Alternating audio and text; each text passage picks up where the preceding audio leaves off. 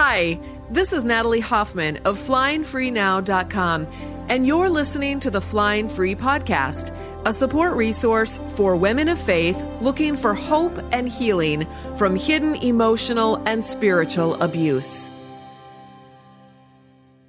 Welcome to episode 247 of the Flying Free Podcast. Today, we're going to talk about how to tell kids that you're getting a divorce. Now, if you're not thinking of getting a divorce, don't turn this off just yet. I've been reading a book called The Psychology of Money in preparation for a book study that we're going to be doing in Flying Higher in October. And one of the concepts the author talks about is the fact that we can't know the future. We will inevitably change. We as people will change. Who we are today will not be who we are in 5 years or 10 years. The choices that we're making today will most likely not be the choices that we will make forever and ever. Amen. Now, I think there are exceptions to this, actually. I know some people who are the same people today that they were 50 years ago. They haven't learned anything new, and they have insisted that they are right about everything, and they really haven't changed. They aren't very interesting people to hang around because they are stagnant. God is all about change. The Bible says so much about transformation and renewal and learning and growing and making all things new and change, becoming, looking forward, and so on. The Bible is also clear that what is required for our transformation or our change to take place is humility. That is the stance that says, I could be wrong about this. Now, it doesn't mean that we don't have convictions. It just means that we hold them loosely, knowing that we never have all the answers and we don't have the entire big picture because all of that belongs to the Creator. We have convictions for today based on the information that we've been given so far, based on our experiences up to this point, and we've built those convictions around that. But those things might change because of this thing, this powerful force of change called love.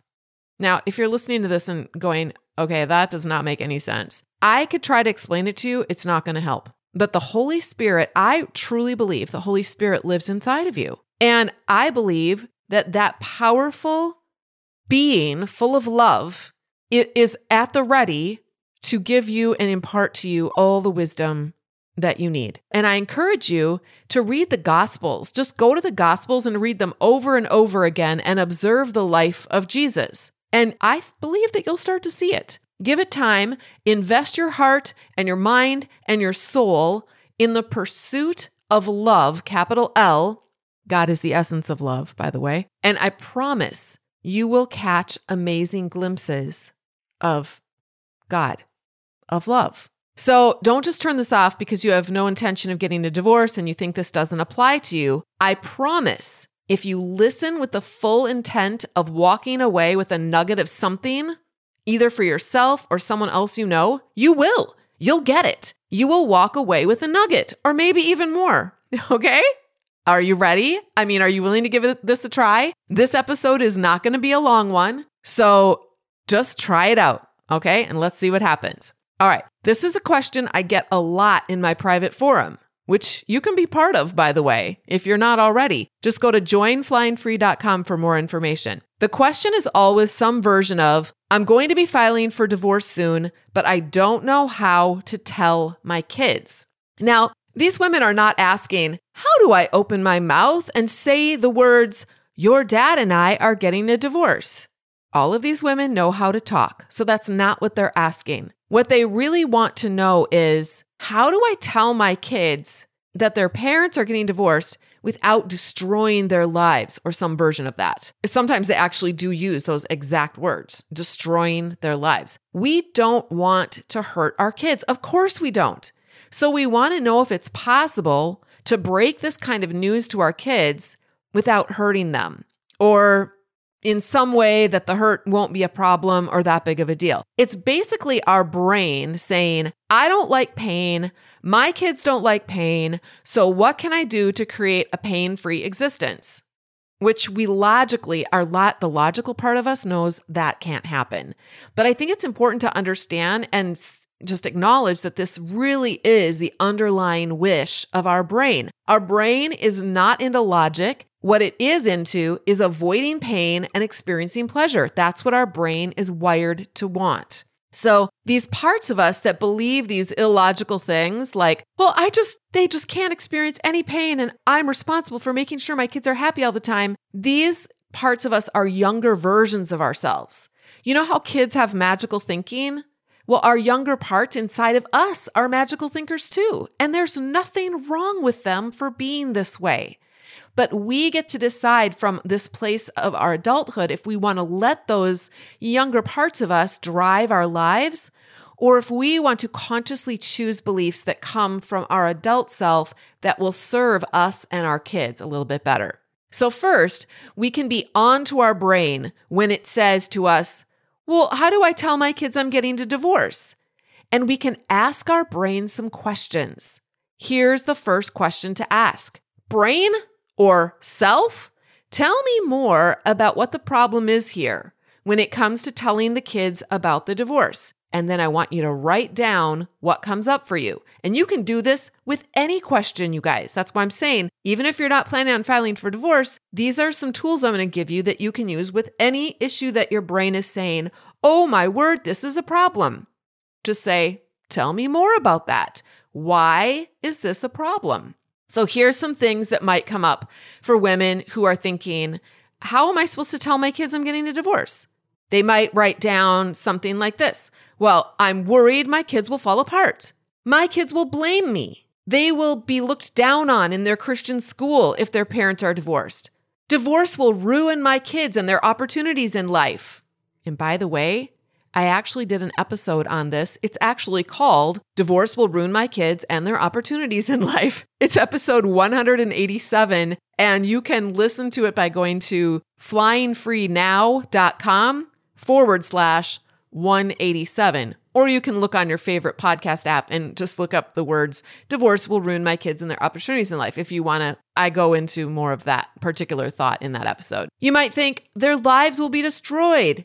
You might think they will not have a normal family, or they will be sad.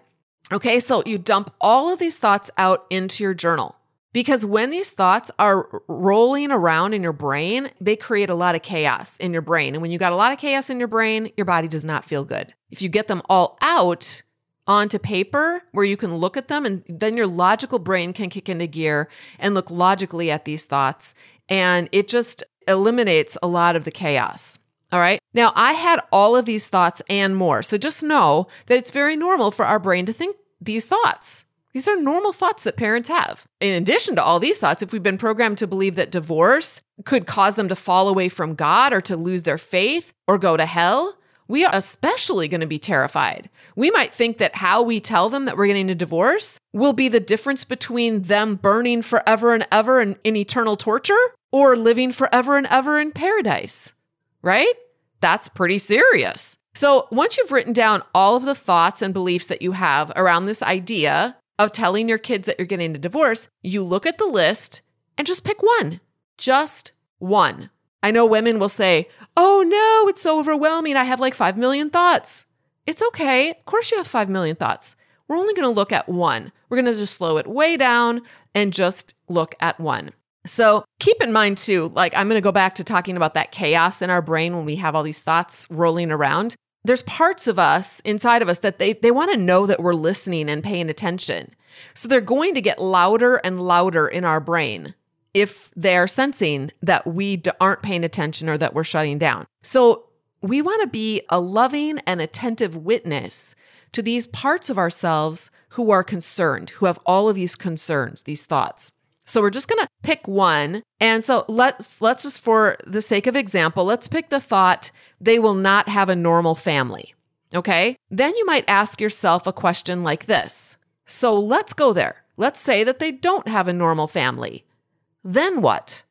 Another angle that you can dig into what this belief means. So for example, like what does your brain even believe is a normal family? Everyone has a different idea of what a normal family even looks like. So you want to dig in and figure out, what do I believe about what a normal family is? Maybe you would write down, a normal family is a mom, a dad, and kids. They all live together and they're happy. Is this content resonating with you? I've written a book for women of faith in destructive relationships called Is It Me? Making Sense of Your Confusing Marriage, a Christian woman's guide to hidden emotional and spiritual abuse. You can read reviews and find out more about my book on Amazon.com. It comes in paperback, Kindle, and Audible formats. I've also created a companion workbook for Is It Me, also available on Amazon. This workbook is like 11 power-packed therapy sessions to help you process through the important material you'll be learning from my book. These books are recommended by counselors and therapists all over the United States. I've also got a website specifically focused on helping women of faith find hope and healing. It's called flyingfreenow.com, and I'd love to give you the first chapter of my book and the first chapter of the companion workbook for free when you hop on my mailing list at the top of my website. Those two resources are going to help you figure out if your relationship is normal or destructive. Now, let's get back to our episode. So then you'd look at that and go, okay, well, another question you might ask yourself is, well, do I have a normal family now? And you might write down, not really. Well, why not? Well, right now we have a mom and a dad and kids, but we're not really very happy. We're living in lies. We have to walk on eggshells. Some of my kids are traumatized. I'm traumatized and easily triggered. So if you already don't have a normal family, according to your own definition, what if it's okay to not have a normal family? You're just digging. You're loosening up some of the threads. It's kind of like being handed a ball of twine that's all tangled up, and you're going to try to loosen up these threads so that you can, make sense of them. Some other questions you might ask is, what if nobody has a normal family? What if it's better for our kids to have a safe space of peace and love than to have a normal family, by this definition of what a normal family is? Or maybe what if a normal family is completely different from what we previously thought a normal family was? And then just journal. Everything your brain offers or brings up, write it down, and then ask yourself questions about it. This is what I do in my weekly coaching session with members of Flying Free and Flying Higher. So women come to me with their thoughts and beliefs, and then I help them question everything. Because when we already have the answers, we can't learn. When we know that we don't have the answers, that's when we are in the perfect position to learn, grow, and heal. When you become a member of Flying Free, you have access to several years worth of past coaching calls. I know people who will come in and they just binge on the coaching. They listen to it on our private podcast. They hear how it's done, and then they learn how it's done, and then they can practice on themselves. Also, you can come and get coaching yourself. You can listen to other people get coached, and you can come and get coaching. So here's another example of a thought that you might want to dig into. Let's say your thought is, my kids will fall apart. Okay, so ask the question, well, what does falling apart mean? Sometimes we just need to define our terms, like what's a normal family? Well, what do you mean when you say they're going to fall apart? What does that actually mean? You might write down, well, they'll cry. Or they'll throw things and have a temper tantrum. Or what if they have a hard time sleeping? Or what if they yell at everybody and beg us not to do it? And on and on and on. You can just write down everything that comes up when you ask yourself the question, what will they do if they fall apart? Another really good question is, okay, and then what will happen? After they're done falling apart, then what? Well, I guess maybe they'll get used to it. Maybe they'll move on. I don't know. So here's some other questions you might ask. Are kids never supposed to fall apart? If not, why not? If they are, why? Are kids supposed to always be happy and never go through anything challenging? Why or why not? What happens to trees, plants, animals, and humans when they have no challenges, when they have no choices, when they never take any risks, when they never make any mistakes? What happens to our muscles when we just lay in bed all the time? They atrophy. Muscles get strong when they work out, when they're forced to work out and challenged, when they encounter those challenges. So do trees and people and all living things. So do we want our kids to grow up and have no character, no opportunities to be brave, no opportunities to learn wisdom, no opportunities to grow and evolve into a stronger version of themselves, no empathy for other people who go through hard things? What if it's okay for kids to fall apart? And then you might be reminded of the verse that says, in this world, you will have trouble, but I have overcome the world. God never promised an easy life. In fact, he promises trouble on planet Earth. So do we trust that God will ultimately win and overcome? I think to the degree that we trust God, that is the degree that we will experience the wins. God's winning, whether we are experiencing that or not. That doesn't mean we will experience the easy life. The victories always come inside of the hard stuff. And we will, as we trust God and lean into Him, we are going to be able to see those victories. And we'll be able to grow stronger in our faith, and our kids will too.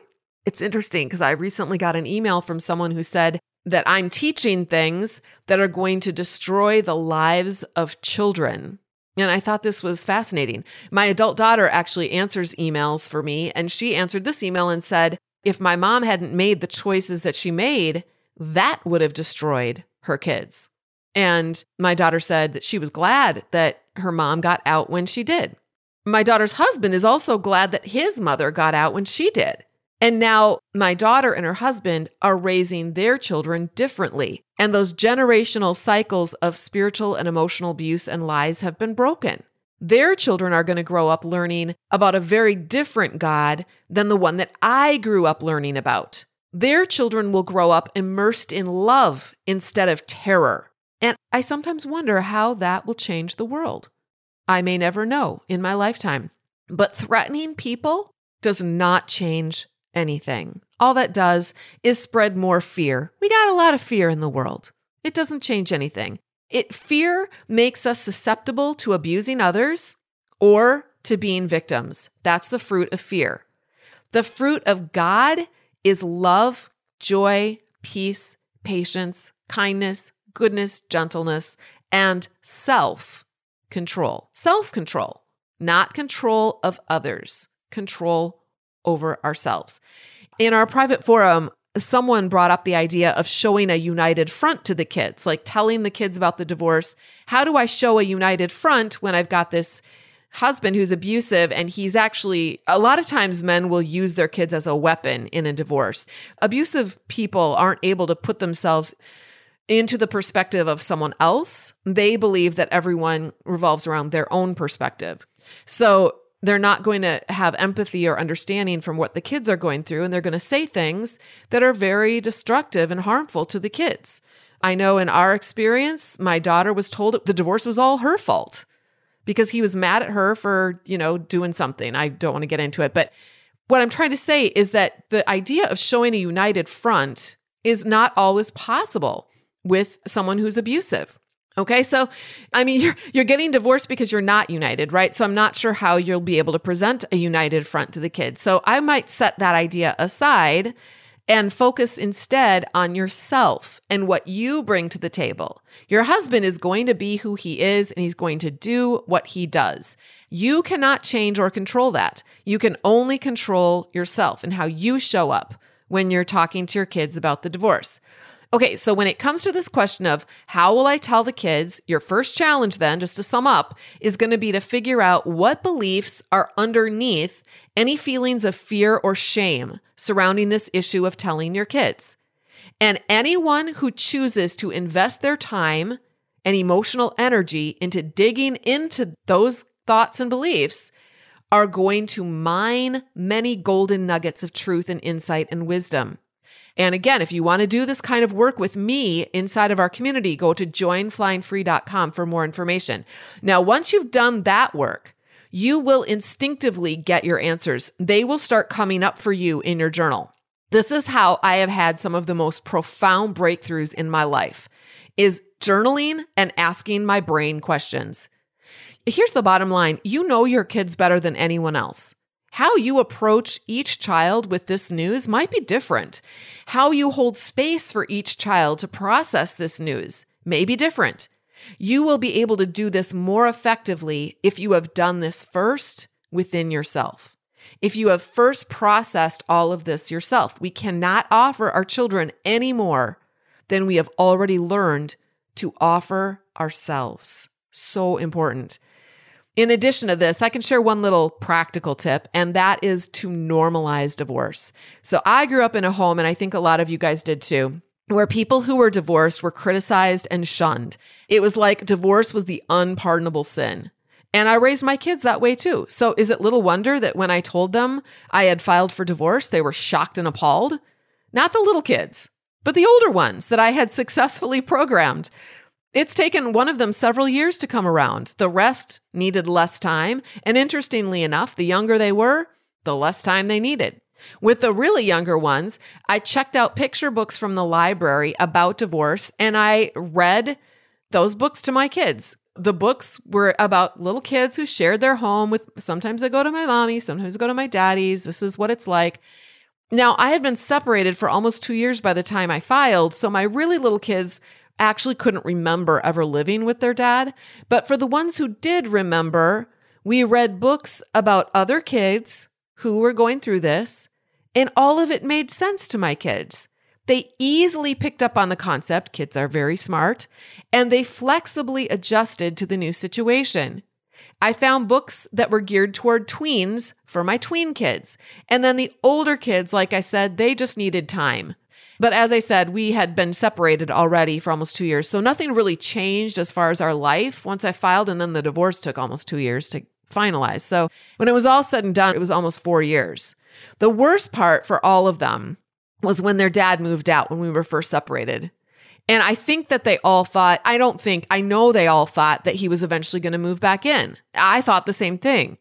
But during the time that he was away, they did get used to not having him around. So when I filed for divorce, it didn't really change that much on a day-to-day basis.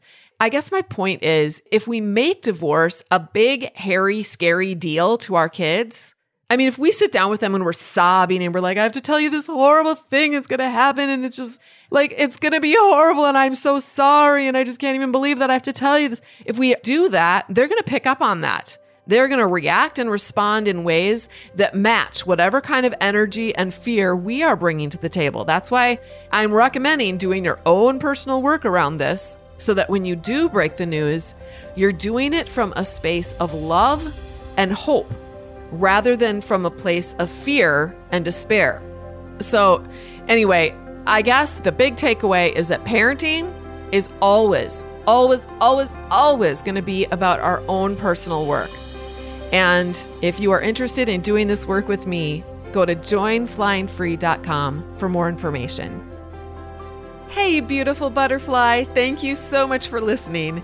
If you liked this episode, be sure to subscribe and then consider leaving a rating and review so others can find us. To connect with me and get a free chapter of my book, head over to flyingfreenow.com. And until next time, fly free.